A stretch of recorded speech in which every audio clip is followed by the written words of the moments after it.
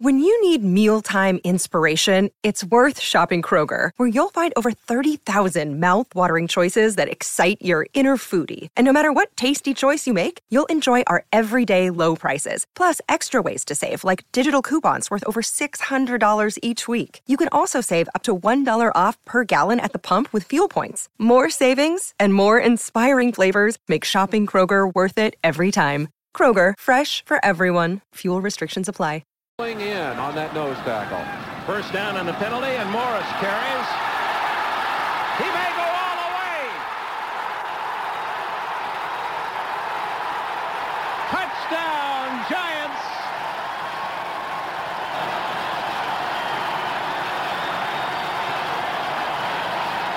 Fans in the Big Apple have always loved the home run hitter. And as Merlin indicated earlier, here's a guy that can score from any spot on the field, and Morris celebrating a sensational year with a banner first half. Ran so fast he lost his shoe, and that scamper for the goal line, Dick, didn't slow him down a bit. Welcome back to Bleeding Blue, a show about the history of the New York Football Giants. You all right over there? Yeah, I got some. My name's Justin Pennick, coming to you with one of my great friends, Nikki Snacks. Snacks, big episode today. Our first interview. First interview of the offseason. Yep. With Giants legendary running back Joe Morris. Yeah, so I wouldn't say big. I'd say small, because he's short. You know what?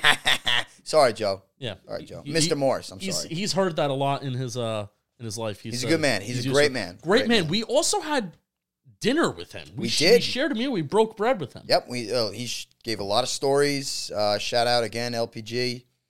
Did a great event. You know, you guys saw the viral video and everything. Yeah. With the waiter. Yep. So it was a great thing. And Mr. Morris was nice enough to speak with Justin. So let's rip. What do we got today? Well, no, I wanna ask you about just sharing a meal with him, because that was big too. That was really cool. You know, because we recorded the portion that is recorded in the interview. It was at the Meadowlands Diner. Snacks is not in the interview. I just did the interview. But what did you think about having dinner with Joe Morris? Because I know especially he was your father's favorite player. Mother's, excuse me. You were in awe. I was. Yeah. Yeah. I was surely in awe. I mean, you're sitting there literally looking across from a Giants legend. Mm-hmm. You know, he's not just like some ordinary player, like some, backup tight end or something. That's Joe Morris. He's a Super Bowl champion. He was a phenomenal man. I was in awe. I don't think I didn't talk much. I just wanted him to keep talking. Yeah. You know what I mean? Like, the more stories he said, the more I was just wanting to listen and ask questions. And overall, it was just really awesome. So I think you guys are going to love what he has to say. Yeah. So that's coming in the second part of the show. What's going to be the first part of the show, and we're going to do this really quick. It's going to be quick. Yep. Snacks Pantry. First. Snacks Pantry. I don't know if this is first Snacks Pantry. We're not Snacks sure. Pantry. This is it. Yep. And we're going to go. So our topic for our pantry this week is the top 5 plays, not rushes, top 5 plays from New York Giants running backs. And let me preface by saying a couple things. 1, there is no plays on this list from that quitting scumbag number 21. Mm-hmm. None. You can say his name, so if anybody doesn't get it, say his name. Tiki Barber. I'm allowed to say his name. You're not. There are no plays by him. None. Honestly, he could have been on like 3 of these. But he's not. Because he sucks. I hate him. He's a piece of shit. All right. And I was born in 1993. So this is my list, not Justin's. And I did my best to research old running backs like Rodney Hampton, O.J. Anderson, all these guys. And it was very difficult to find. So you guys, I would love in the comments for you guys to tell me other plays by running backs from New York Giants history that should have made the list. Boom. So that's where we get you guys. But this list is correct. This list is absolutely correct. No, there's no faults in this list. None. And they're all meaningful plays. Yeah. So I'll give you that. And there's only, I'll give you another hint. There's only one that's not a touchdown. Only one that's not a touchdown. All right, that changes a lot of things. Mm-hmm. Okay, so We'll start it off. We're going to rip through these 5. My first guess, Snacks' Pantry, top 5 plays by Giants running backs. In his memory, his brain. Big brain. I graduated college. Ahmad Bradshaw, Buffalo Bills, 2007. That's a really good guess, Justin. It's not on there. That's number 1. Ooh. Ahmad Bradshaw's 88-yard touchdown against Buffalo in the snowing, sleet, rain, wind, everything that you could have in Buffalo, Bills Mafia, where the Giants emblem came off his helmet, and that touchdown sealed the win. And that win sealed us a berth in the playoffs in 2007. And as we know, the rest is history in that season. So, yes, Ahmad Bradshaw, 88-yard touchdown in Buffalo. That's number 1. Good for me. The best play I've ever seen by a Giants running back. Good for me. All right, next one. I'm going to go with same thing with Ahmad Bradshaw. Touchdown against the Jets, 2011, where he just trucks a dude. You are doing really well, Justin. You are 2 for 2. This is number 5. Honestly, I should have it 1A, 1B because I love this play so much. Ahmad Bradshaw, the Giants played the Jets Christmas Eve 2011, and this is where you could argue the Dallas game with the blocked field goal JPP started it, but then they laid the egg against Washington, which we talked about last year in the whole run up into Super Bowl 46. But Ahmad Bradshaw destroyed Brodney Poole. He put him in a body bag. He murdered him.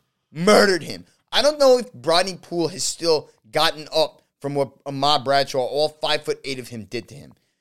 He bulldozed him right into the goal line and right into the end zone, and that was it. The Jets were dead after that. We killed the Jets. The Jets suck. They haven't been the same since. I hate the Jets.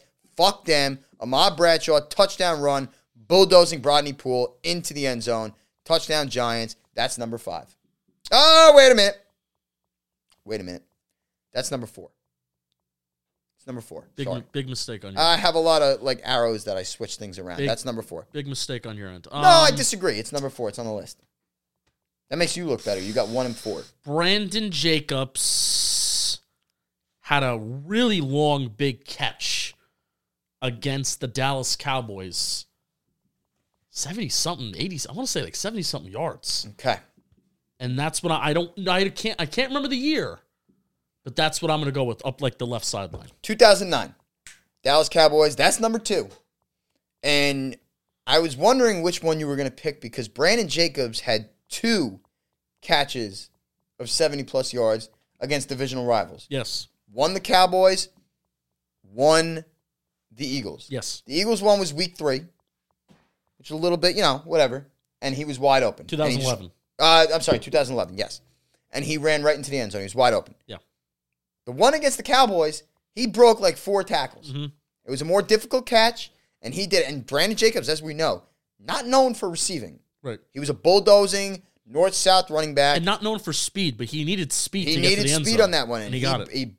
He broke tackles. He did everything he had to do. Brandon Jacobs touchdown 2009 versus Dallas. 74 yards on the sideline.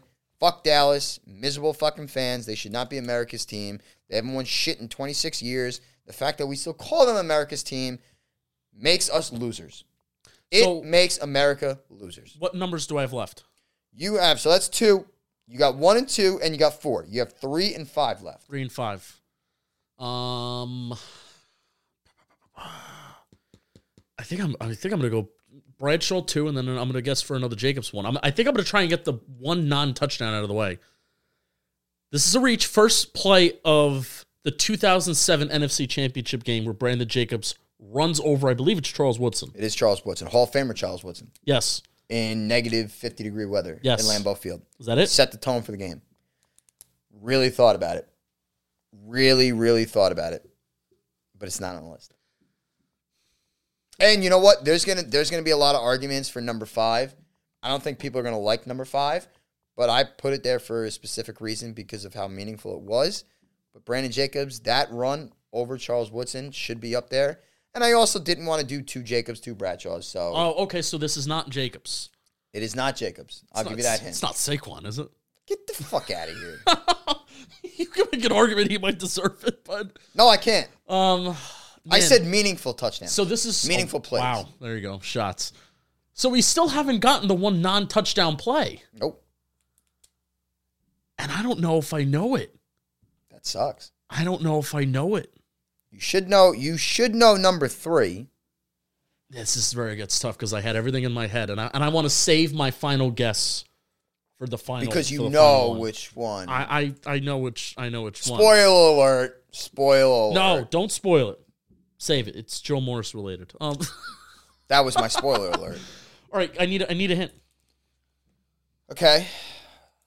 Running back in our lifetime, obviously. Yeah. The best Giants team we've ever seen. Derek Ward, 2008 Carolina Panthers set us up for a touchdown in overtime. Yes, sir, Justin. That's number 5. Very good. I gave a great hint because I'm a beast, I'm a great friend, and I'm the man. Derek Ward, 52-yard run in overtime that set us up for the game-winning score against Carolina Panthers that inevitably gave us home field advantage throughout the playoffs, which we didn't need because we lost in the divisional round because Plaxico shot himself in the cock. However, that was a huge run at the time, and we needed that win. And Derek Ward, I also wanted to put him on here because he meant a lot to that team. He was a 1,000-yard rusher. Yeah. They were one of, I think, 5 tandems in the NFL history, him and Jacobs, that had over 1,000 yards. And that was a great run.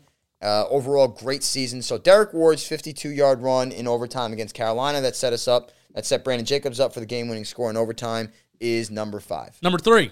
Number 3. Joe Morris's 65-yard touchdown shoeless run against the Pittsburgh Steelers in 1985. That is correct, and it's funny because I wouldn't have put this on the list if we didn't meet Joe Morris that night. But this is part of what we're young people, but we have a Giants history podcast. We learned about this run. We learned about it, yep. Talking to Joe Morris. So it didn't come up in the interview, but that's why we're talking about it right now. Correct. Because we talked about it over dinner. Correct. He told us the story, and me and Justin immediately were like, okay, when we do this, we're going to do a snacks pantry of the running back plays. We got to highlight this play. We got to highlight this play, and we watched it, and it very well deserves to be number 3 on this list. So Joe Morris' 65-yard touchdown run against the Steelers with one shoe, which I guess would have made him, 5'2"? Shoeless Joe. One shoe? Oh, yeah. Shoeless Joe. Good. Shoeless Joe. Wow, we both made good jokes there. So, yes, we got Ahmad Bradshaw's 88-yard rushing touchdown in Buffalo. Giants emblem off his helmet. Sealed the win and brought the Giants to the playoffs. We know the rest is history. Brandon Jacobs' touchdown reception against Dallas, 74 yards in 2009. We have Joe Morris' 65-yard touchdown run with one shoe at 5'2" against the Steelers. Then we have Brodney Poole getting fucking murdered on Christmas Eve. His family hasn't recovered. He hasn't recovered. He's a piece of shit. He's a loser. Ahmad Bradshaw ruined his life. Giants went on to win the Super Bowl that year. And then we have Derek Ward essentially clinching home field advantage in 2008 for the New York Giants. The best team in the league that year if our star receiver, again, doesn't shoot himself in his penis. So that is the Snacks Pantry. And do you have any qualms? Would you put any in there? No, I do not have any qualms. I know New Orleans Darkwa's 75-yard run against the Redskins. We were 2-13. Sorry. I would probably include that. Why? Or the run against the Broncos Thursday Night Football 2017. He had a big run. Okay. All in the same fucking year where we sucked. I told you they're meaningful runs. They're meaningful to you, but that's meaningful to me. Which one on this list isn't meaningful to the New York Giants? I literally told you that your list is fine. It's not fine. It's perfect. There is no argument to be made. Now, I ask you again, people, older fans, Joe Clark looking at you. Please tell us some other running back plays from times that we were not born or early on in our... Or also plays that we're missing, too. That's what I'm saying. Plays that we're missing or anything. Even during our era. Yes, there's one in Dallas for Brandon Jacobs when he does the...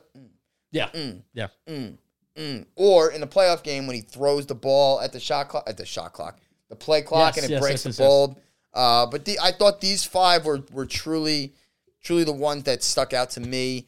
And my list is right. I have no qualms, and Brandon Jacobs, man, beautiful. All right, so now what we're gonna do? We're gonna throw it to the interview with Joe Morris, 2-time Pro Bowler. He said to me that he is a 2-time All-Pro. Now, Pro Football Reference says he's a one-time All-Pro, so I don't care. I'm listening to Mr. Morris. Fuck Football Reference. There you go. Fuck them. Pro Football Focus. Is that what you're about to say? Whatever. Two-time All-Pro, one-time Super Bowl champ. He rushed for 5,200 yards, almost. You know what? I'm going to give him 5,300 yards. I'm rounding up. 5,300 yards. He's a friend of the program. In his 7-year Giant career, 48 touchdowns. Two-time All-Pro, Giants legendary, Ring of Honor member, Joe Morris. Here it is. Take it away. If my aunt had balls, she'd be my motherfucking uncle, okay? All right, we are live here from Meadowlands Diner, Meadowlands, New Jersey. He's Rutherford. I don't even know where we are. Carlstadt? There you go. Carlstadt, New Jersey, Meadowlands Diner. Just broke bread, had a beautiful meal with Joe Morris, LPG, Joe Ruback, license plate guy. Nicky Snacks is also here too. But quick little convo with two-time All-Pro, two-time Pro Bowler, Super Bowl champ running back Joe Morris. How are you, my friend? It's nice to be chatting with you. How you doing today? I'm doing very good, very good.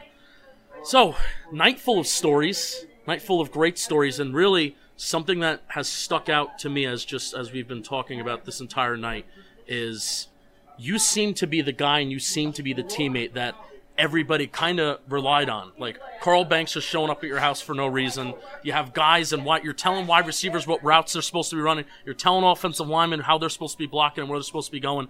Was that your role? Were you kind of like I don't want to even say like father figure of the team, but were you that guy where you were the brains behind that offense and how it kind of ran? No, I don't think I was the brains. What I was somebody that had an idea about what I needed to do. Yeah.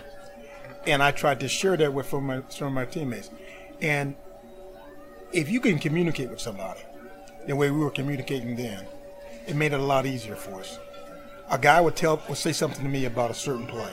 So, Joe, this is what I do best. This is what I can do best. You know, he can't bring it up to his coach, but I can. I'll say to his coach, hey, look, we need to do this because this is what he does best. And if you watch tape of guys and you see him do things in practice, you see him do it enough times, you start to see things. And you say, okay. Then it became a thing where in some games, I'd have a goal where if a guy got his head on the outside of a guy and the guy would run with him, we'd have a gash inside that we could run. We could run outside or we could go inside. Maurice knew that I was going to go inside because that was where it was. He could block the guy on the inside, and I'm still running. And then somebody's got to catch me. And if you catch me, it's fine. But if you don't, I'm going to get 15 yards. And that's when we just keep going that way. You get the feel of that. Plays are changed. You start thinking about routes and where people are supposed to be and where you're supposed to be in a progression. Guys start to read that and see that. It makes it easier for a team to be successful if everybody knows their job and knows what you're supposed to do. Now, if a guy forgets what he's supposed to be doing, you remind him. It's your job to know that. Yep. You know, I think about this from my college career. I played for a taskmaster, Tom Coughlin. He's the type of guy that you're supposed to know everything that everybody's doing on your team, from the offensive linemen to your receivers and to the running backs who play with you. Yep. You know, it's just I never looked at Phil Simms and said, hey, you know, this is cover whatever it is, and I'm going to cover 2, cover 3. I never said that because he knew what he was doing. He didn't need that. But if a receiver said, Joe, what am I doing on this route? I said, well, you know, this is what we got the read for. This is what that read is for. You know, if you got a 15-yard hook, or you got to hook it up, or if you're hot, you got to know that. Yeah. For guy, and sometimes guys just for a moment snap, and they say, "Oh, wow, I don't remember." I go, "Yeah, you do. This is what we're doing." Yeah. And you remind them. I said, "Joe, why do you know what I do?" I go, "Because I got to know. Because if I got to play that position, Yeah. I'm not capable of playing that position, but I want to know what you're doing and why you're doing it." Yeah. And that makes you a better team with more people knowing about what they have to do. Yeah. And knowing, you know, how much of an attention to detail a coach like Bill Parcells is, you know, I guarantee you that comes in handy, especially if you're vouching for playing time, you know, and even if you're an all-pro, even if you're a Pro Bowler, I mean, every day you got to earn your spot with a guy like that. And I guarantee that comes to an impact there. And here's the thing. It's like, it was about practice. Somebody used to ask me, said, Joe, why do you run 10 yards after every run? I go, then run back to the huddle. I said, I'm getting myself ready for the game. That's how the game goes about. You got to be able to make spurts. We got to be able to go as fast as you can. Yep. And people didn't see that as a way to practice, but I said, that's how you got to practice. Because if you're not getting in shape for the games in practice, that's the time you need to get ready for the games. Yeah. it's funny how you bring up practice. I love going to Giants training camp. Now, obviously, I'm young, and I know for a fact training camp today and the dog days of summer are not the dog days of summer of what it used to be when you played. Where you're doing 2-a-days, and not just 2-a-days where one padded practice and then you're in another in shorts. 2-a-days, 2 full padded practices, and you're going all day. So going up against Giants defense, as Giants fans, we love that Giants defense, but I have a feeling in your brain going up against those guys every day where you're hitting on them, and then especially if they're hitting on you. Did you appreciate and love that Giants defense as much as we did, especially playing them in camp every day in August? I think that what you have to understand, this is a group of talented players that knew they were a unit, and that made them their strong point. And they came at you every day in practice. You knew they were going to be there. But trust me, our offense was not what our defense was. Right. But here's the thing. Now, there is that one equalizer that comes in. Short yardage and down by the goal line, that's one thing. Mm-hmm. It becomes a different kind of game down there because you got to get the ball in the end zone from the offensive standpoint, and the defensive play, you got to stop them. Now, I told the guys, I said, look, guys, this is live. This is real. We're down by the goal line. And short yardage, this is real, just so you know. But, you work against people like that. Think about this. Think about trying to block Lawrence Taylor. And okay, most running backs don't think about it. But, you got that. Or Carl Banks. Yeah. Harry Carson. Yeah. I mean, come on. I mean, Byron Hunt's 6'5", and I'm thinking, I'm going to block out. And, if you slide the line to him, then you're on a free safety or Harry Carson. So you got to deal with things, and things come up in a game plan. So if you could compete with our team, and if our offense could do some things against our defense, right, then we knew we were ready for the games. 86-87, obviously a special team, right? Every Super Bowl winning team is a special team. And we look back on it now. No matter when we won a Super Bowl as Giants fans, we look back on those teams and say, wow, those are special teams. But in the moment, while you're playing with that team, while you're playing in that season, are you thinking about, hey, this is a special team, I know we got something? Or are you in every day in the grind and you're not thinking about that until you kind of put the pads off and take them off in the month of February? Hardest thing that we had that year happened to us. Had to go play Chicago in Chicago. That game would have been in Meadowlands, and maybe it would have been a different game. But we've seen there's another level of play that we need to lift ourselves to when we watch Chicago play. It was humiliating to lose the way we did. It frustrated us. But think about this. The day after I got back from the Pro Bowl that year, I started training. Just started running, started walking, thinking about the things that I could have did better in the season. And when you want to get back at it that quick, and you want to start back, and you want to start training, getting ready, you're going to get ready. And we had the formula. We were the team that people didn't want to play, and that's what we were trying to end toward. And the 86 season started out this way. We tried to get all the home games at home, so we could play all the teams that we had to play at home. And it worked out exactly. You go 14-2 in the regular season, you lose 2 games. You lose to the Dallas Cowboys the first night, or lose to Seattle. Only 2 games you lost all year. There were struggles. There were sometimes good, sometimes bad, but we worked toward a thing. We always felt like we had a chance. And when we got the ball and a chance to put people away, we put people away. Yep. Listen, we beat a Redskins team that was very, very good. We beat them 3 times. Yeah, and that NFC Championship game, you talk about having home field advantage. There probably wasn't a game, maybe even in franchise history, where it wasn't so important to have home field advantage as that NFC Championship game where the wind was blowing in all these different directions. Parcells makes the decision at kickoff to, we're going to go into the wind, and that was the difference in that game right there. Exactly, because that win played a big factor in that game, and we were able to run and do some things against that. Yeah. And here's the thing. It changed the complexity of the game because in the second quarter, we could throw the ball. We started throwing it. Yeah. And the guy said to me, he says, you guys are actually pretty good. I go, yeah. Kind of funny how that works out.